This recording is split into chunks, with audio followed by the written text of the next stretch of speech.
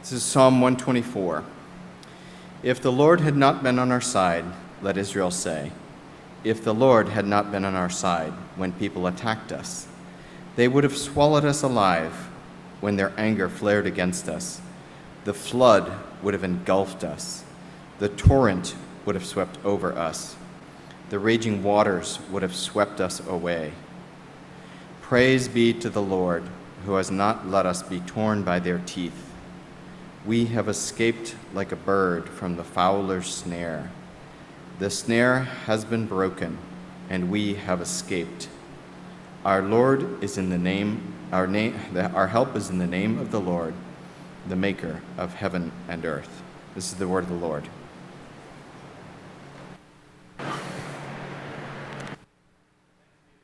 Thanks be to God. So as we have been mentioning this morning, we're in the middle of a series, the Psalms of Ascent, looking at the long walk of obedience in the same direction. Those psalms coming out of the middle of the Psalter that look at the songs that the Israelites sang as they walked up to Jerusalem for the ceremonies 3 times a year. And as we've been seeing, as we've been walking through this series, they are really psalms of discipleship. They emphasize submission. They are psalms of orientation. They emphasize dependence, a posture of dependence and a heart of submission to the Lord. And the reaction, I would say, to these words is usually fairly negative. When we hear the word submission and dependence, we tend to think we're going to lose something, that something is going to be taken away from us. This is sort of a natural response, I think. But I want you to imagine that I offered you free tickets to Disney World for 2 weeks. No crowds, as much and the best accommodation that was available there, and as much and as on your choice of the food. And if you want to claim the tickets, if you want to fulfill and complete your Disneyland vacation, all you have to do is get there. And you have a couple of choices. You can either walk or you can depend on your car. Are you willing to acknowledge your dependency on your car to get to Disney World? Now, what about directions? You have a couple of choices again. You can either wing it or you can use a GPS. Are you willing to submit to your GPS? So, if you want your 2 weeks in Orlando, you will depend on your car and you will submit to your GPS. If you want to be tired, exhausted, lost, and not get to Disney World, you'll refuse to bend on your car or submit to your GPS. And this will end up being a very long walk, but it will not be in the same direction. So the message of the Psalms of Ascent is that submission to God and dependence on God is the only path to freedom, to fulfillment, to completion. Now, obviously, it is much more complicated than a Disneyland vacation. Everyone wants to meet the mouse, but not honestly everyone wants to meet God. Obedience and submission. Aren't we missing out on something? Orientation and dependence. They rub against the grain. I want to control my own destiny. And Psalm 124 gives us a window into this process of discipleship, into this process of obedience and submission and orientation and dependence. It looks at that as a journey, as a process. Now, most people, as they walk through the journey of the Christian life, they're either born into it or they experience some sort of euphoria in conversion. But that's the beginning point. Then there is this long walk of obedience in the same direction. Now, usually that starts off with us primarily trying to co-opt God. And in that processing, discovering that God is actually not on our side. Then we get the painful lesson of maturity. I need to be on God's side. And then we get to a place of owning our adoption, the euphoria of owning our adoption. Oh, God is on my side. So we start with God is not on my side. We get to I need to be on God's side. And we finish with God is on my side. Now, this is not a linear process. In this process, we're in different parts all the time. But the goal is to move to this place of euphoria, of owning our adoption, that God is on my side. So let's step through that process through Psalm 124. Trying to co-opt God, or discovering that God is not on my side. Now, Psalm 124 is a psalm of ascent, but it's actually written before the ascents began. It's around the time of Jerusalem, where being conquered by David or taken back by David. It's at the beginning of David's kingship. And we see the story of this, that this psalm is written about in 2 Samuel 5. And it's specifically about David's battle against the Philistines. Now, one way of reading 1 and 2 Samuel, which originally were one book, is that they compare two types of kings. They compare Saul and David. They look at the king that went wrong, despite many good attributes, and the king that went right, despite many flaws. And so we're trying to get a picture here in 1 and 2 Samuel of what's the difference between these two kings. And if you look at the parallels, you see that the books of 1 and 2 Samuel are set up almost as parallels. They look at the beginning narratives, they look at the way they're called into kingship, and then they end up battling similar people. And the Philistines, they both take on early and often in their kingship careers. So the Philistines, and we can see this in Saul's case, we're comparing Saul and David here. When David and Saul, in fact, go into battle, the Philistines have a huge army. They are, in fact, the first and early adopters of the Iron Age. And you might say that they're the nuclear power of the time. They had the weapons, which were superior. They had the numbers, which were superior. They had the experience, which was superior to the Israelites. Now, Saul is going into this battle, and his soldiers with him know that. They know they're outnumbered. The technology's not there. Everything is really working against them, and they start to get scared, and they start to run around, and they start to hide, and they start to sort of dissipate a little bit. And Saul panics. Saul says, I don't know what to do. I don't know what to do. I'm supposed to wait for Samuel. That was the instructions God gave me, but I'd better get God on my side and get going before the whole army dissipates. So Saul quickly gets an altar together, does a big co-opt of God. Hey, God, I'm stressed. I don't want to do it your way. I think I know better. We should do it now. We can't wait for Samuel. Please, be on my side.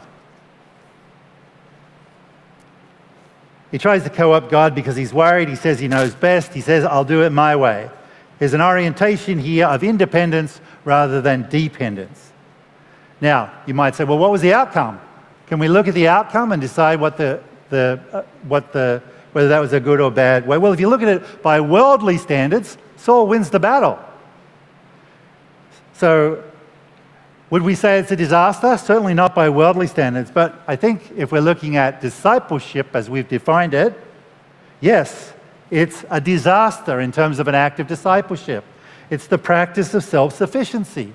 And ask yourself, how does this work? How does this work for Saul when Goliath turns up? You see, Saul is the king. He's the one that's supposed to go out against Goliath, but he chooses not to. He sends out David instead. And what about against the Amalekites? He's told to wipe them out, including all their livestock. Now, this is a thing called harem war, and it's hard, especially for moderns, to hear, but what's actually going on there is that the final judgment of God is actually being foretasted. God has specifically commanded his people to bring about judgment on the Amalekites. Now, that does not happen, certainly not regularly. It did not happen in the Crusades. That was man overriding that. It does not happen now. Do not think that harem wars is a natural way that God works. It's a special way that God worked in this case. So what does Saul do? He goes, he takes on the Amalekites, but you know what? He thinks to himself, I want to keep the good livestock for myself, and I'm not going to kill the king. And you wonder, well, why would he do that? Well, firstly, the good livestock is like cash, right? Why would you burn cash? Why would you destroy cash? Why would you get rid of asset? Secondly, If you're a politician in that time, especially of a middling state, the idea of killing another head of state isn't a good move. If you get a reputation of being a head of state killer, if you ever get taken over, likely is you're going to get killed yourself. So Paul here says, I'm going to go with my interest. I'm not going to kill the king, and I'm going to keep the good livestock for myself. And there's something really ugly here, right? Certainly this idea of self-interest when you've been involved in God's judgment. Usually we're not involved in God's judgment. But to bring self-interest into God's judgment is really, really distasteful. And there's an incredible lack of trust here and an incredible welling up of self-interest. Now, is the outcome a disaster? Well, not by worldly standards. He won the battle and he got a whole lot of cattle. But yes, it was a disaster in terms of discipleship. He is not on a long walk of obedience in the same direction. He is on the co-opt God path. God is on my side, he's saying. Look, I beat the Philistines. I built the Amalekites. But God is not on his side. When finally Saul is killed in battle, this is the judgment that's pronounced upon him. I'm reading now from 1 Chronicles 10, 13 and 14. Saul died because he was unfaithful to the Lord. He did not keep the word of the Lord and even consulted a medium for guidance and did not inquire of the Lord. So the Lord put him to death and turned the kingdom over to David, the son of Jesse. So we see here that Saul never doubted God's existence. This wasn't a question of, does God exist? This was really a question of, do I trust God or do I trust myself? Of submission and dependence, of obedience and orientation. And Saul was never there. He was always interested in doing it his own way. He was afraid to trust God. Now, Christians do this all the time. And we know we do, right? When it comes to money, do we tithe? Now, I'm not saying necessarily you have to tithe to North Point, but are you tithing? Are you practicing that act of giving, of saying, I belong to you? Are you giving in worship to the Lord? Do you trust and obey? Or when it comes to money, do you do it your own way? Sex, sexual ethics. There's the FOMO principle going on here. Oh, I'm young. If I don't, my hormones are raging. Let me pursue my sexual desires now rather than waiting, right? Or I'm old and I'm in the marriage and it's not working the way I'd like it to work. So let me look around outside. Let me see what's going on. Maybe I'm missing out on something. Maybe I can do it a different way. Or time. Do you dedicate time to listening in prayer, to listening prayer? Not just the co-op God prayers, but God, where do you want me to be? God, what do you want me to be doing? God, how do you want me to be coming into your story? How do you want to convict me? How do you want to change me? Listening prayer and true Sabbath rest. Or is FOMO hitting hard? Oh my gosh, I could miss out on a sexual experience. I could miss out on something, that money I could use. I could miss out on something if I spend the time just resting, reflecting, worshiping. What about power, status, influence, position? Who do you bless, yourself or someone else? Are you driven by faith or are you driven by FOMO, fear of missing out? Do you trust in the goodness of God? And of course it happens, I want to say this because it's important, it happens in subtle ways too. And it happens in big and corporate ways within the evangelical church. The church in the United States has a history of engaging in fear-based reactive responses to what's going on in the culture around us, rather than a prayerful, faithful response that looks to God for guidance. Now, I am not advocating one side or the other of the political debate, but I am saying there is a test that you can apply, and neither of them really come out well when you apply the test. If someone is using God's name to provoke fear, then There's something wrong with that, and you should be suspicious of that motive. If they're not invoking God's name at all, there's something wrong with that too, right? So the parties that we have at the moment really aren't where they need to be. Neither of them are. It bothers me immensely that one co-opts the name of God often. Now, that doesn't mean I'm saying which way you should vote, but I am saying you should be aware of what's going on, and you should not be comfortable with it, with either party. Don't get drawn into that. Okay. So, trying to co-opt God, discovering God is not on my side. Moving on to the second point, the painful lessons of maturity. I need to be on God's side. Now, this is a very curious psalm, 124, because as we said, it was written before the ascent to Jerusalem began. So we might ask the question, why would you adopt that psalm as a psalm of ascent? Why wouldn't you just write one to sing as you're ascending? And of course, we do that all the time. We just don't realize it. Many of you are probably familiar with the African American spiritual song, the African spiritual Go Down Moses, which is written about slavery in the United States, but is written from the point of view of Moses going and telling them to free the slaves in Egypt, and then looking at the Exodus. And that particular perspective that the slaves had, the slaves in the United States had of the Exodus is unique. It gives us theological insight, and the song still brings us value. So we adopt that song into the Christian hymnal, and we use it in the same way we can adopt Psalm 124, written about David's battle with the Philistines. But it applies, it has context, so we adopt it into the songs of ascent. And I'm going to argue later that we adopt it into the full life of discipleship. So, there's a connection here in Psalm 124 between David's battle and the dangerous ascent. So let's look at this battle. And again, just like Saul, we see in verse 17 of 2 Samuel that the Philistines are going to take advantage of this new political situation. When the Philistines heard that David had been anointed king over Israel, they went up in full force to search for him. David heard about it and went down to the stronghold. Now the Philistines had come and spread out in the valley of Rephaim. So, the valley of Rephaim is actually where the people of Rephaim, or the Emek Rephaim, lived. The Emek Rephaim is just a Hebrew expression which means the people of the giants. So in a sense, the valley of Rephaim is really the valley of the giants, the first and original valley of the giants. And in it is probably where Goliath came from. And when David took over the kingdom, he inherited a mess. Saul had been routed.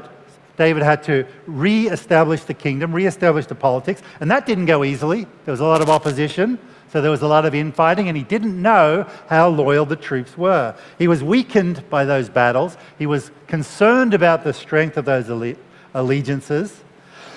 He was weakened by having to kick the Jebusites out of Jerusalem, and the Emek Rephaim, the people, the giants in this valley, who were renowned as great fighters, were on the sides of the Philistines. So the Philistines had advanced weaponry, they had the best fighters, they were skilled in ironwork, they were the nuclear power of the time, plus they drastically outnumbered the Israelites.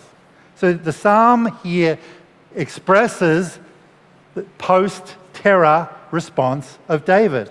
There's real terror in this situation. It's really, really terrifying. It's very real. And remember, we're reading this because we know the outcome, but David didn't know the outcome, right? It's like, how many of you read the books of the Lord of the Rings and then you watched the movies? You already knew how it ended, right?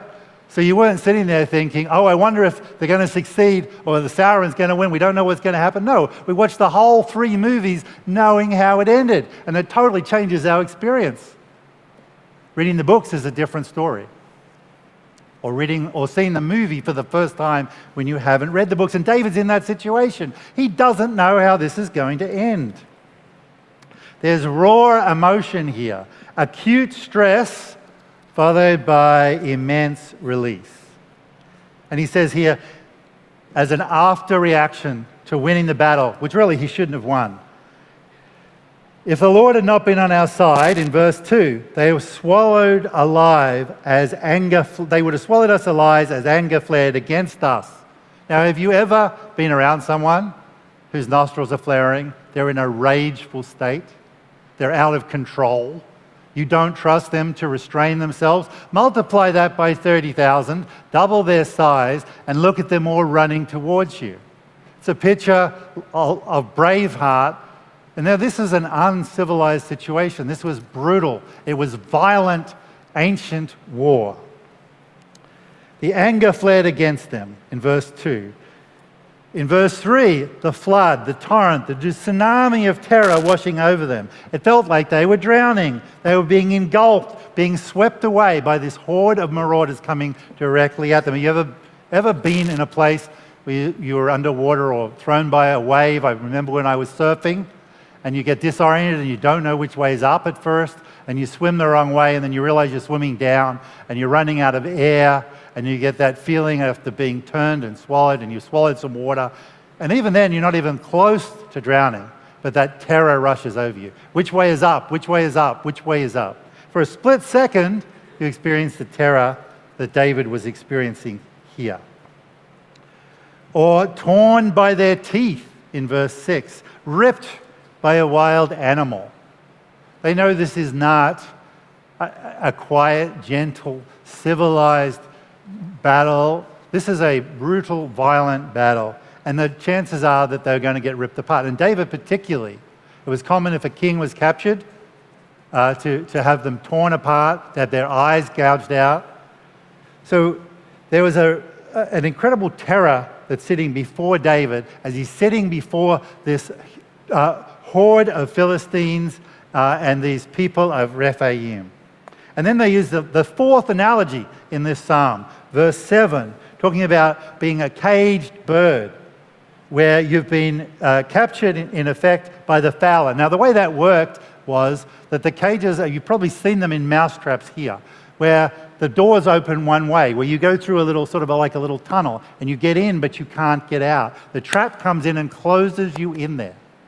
And so he's like a caged bird. He feels like a caged bird in this valley. There is no escape, but somehow we have escaped like a bird from the fowler's snare. Somehow he gets out of the trap that's impossible to get out of. Maybe when the fowler opened the door, the bird was able to fly away. An unheard of escape from the impossible trap to get out of. So Israel was no match for the Philistines, and David really knew it. Fear that was in his bones hour after hour, waiting in expectation of the battle. Everything saying this could be disastrous. Now, I remember when I was 18 years old and I had my very first car, put it in to get fixed. They told me the transmission was broken. I just said to fix it. I forgot to ask him how much it was. Very little money in the bank.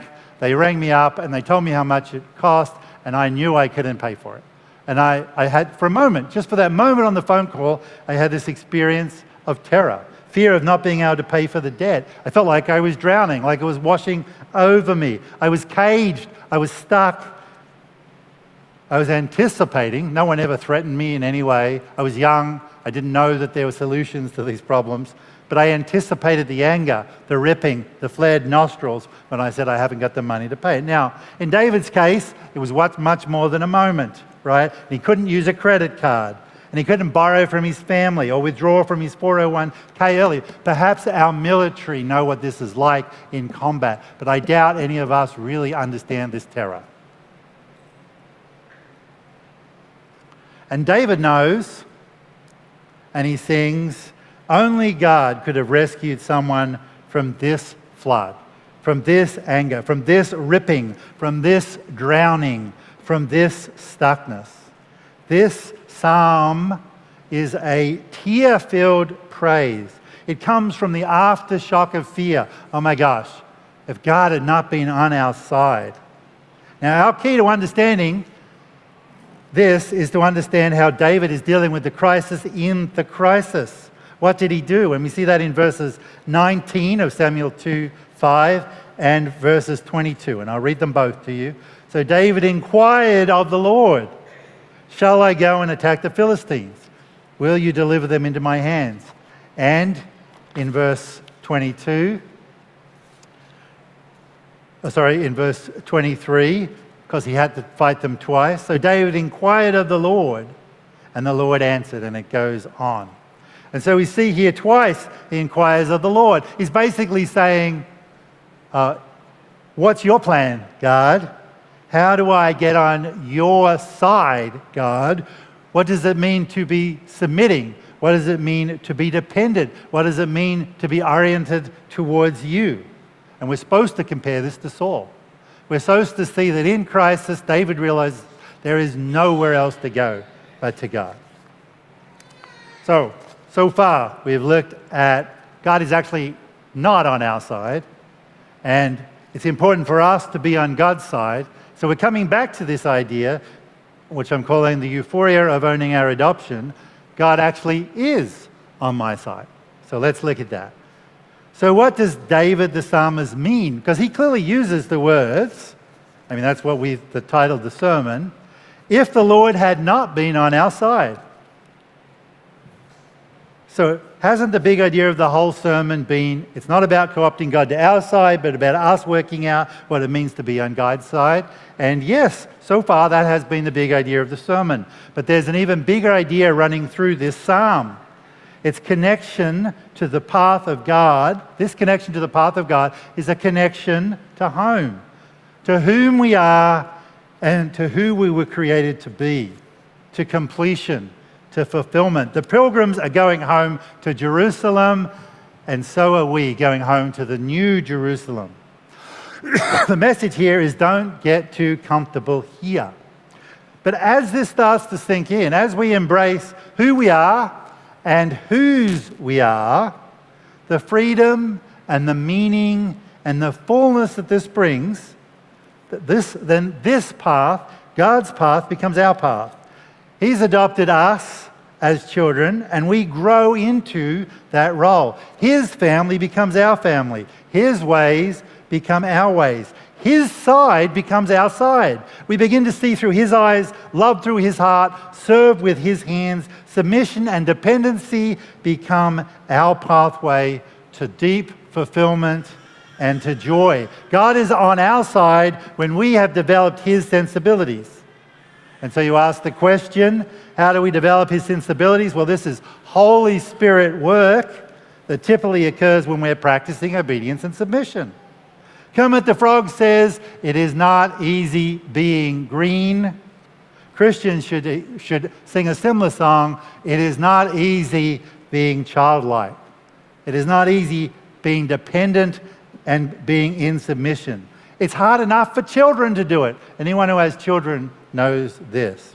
So the road to spiritual maturity intersperses the wrestle and the struggles to submit and to depend with the joy and delight in the fullness that comes from submission and dependence.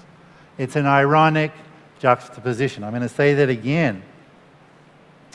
The road to spiritual maturity intersperses the wrestle and the struggles to submit and depend with the joy and delight in the fullness that comes from submission and dependence.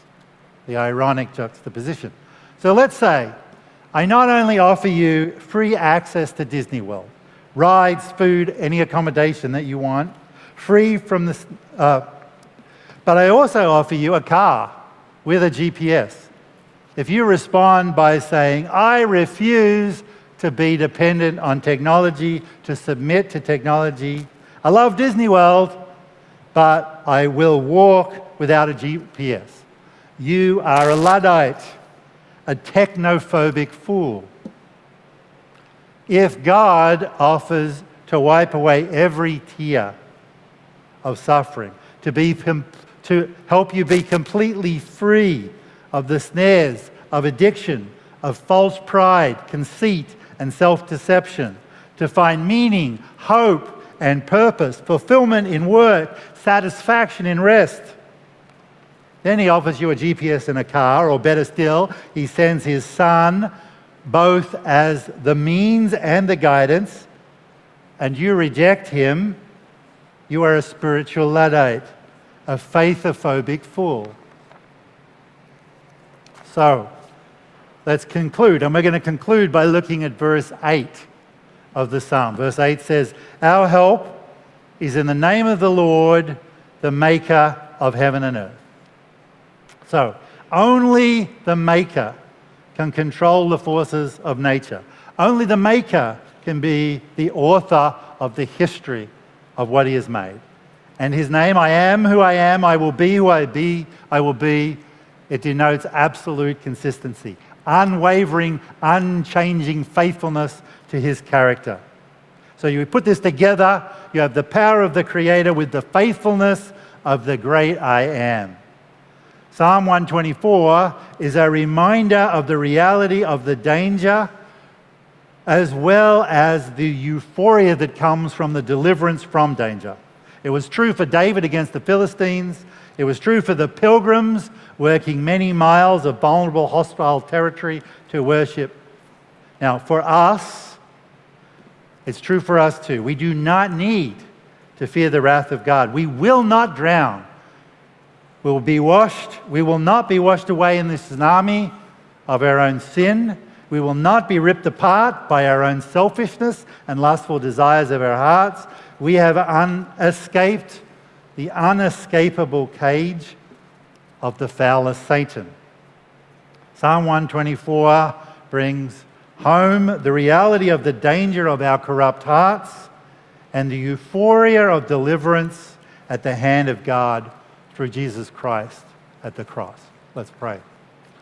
Lord God and Heavenly Father, we thank you for these Psalms of Ascent. We thank you for the power in your word.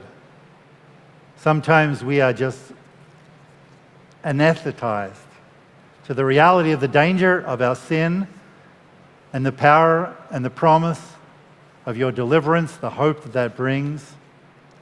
Father, help us.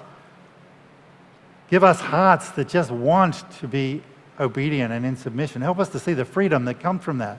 Help us to respond in delight to your call to fulfillment and completion.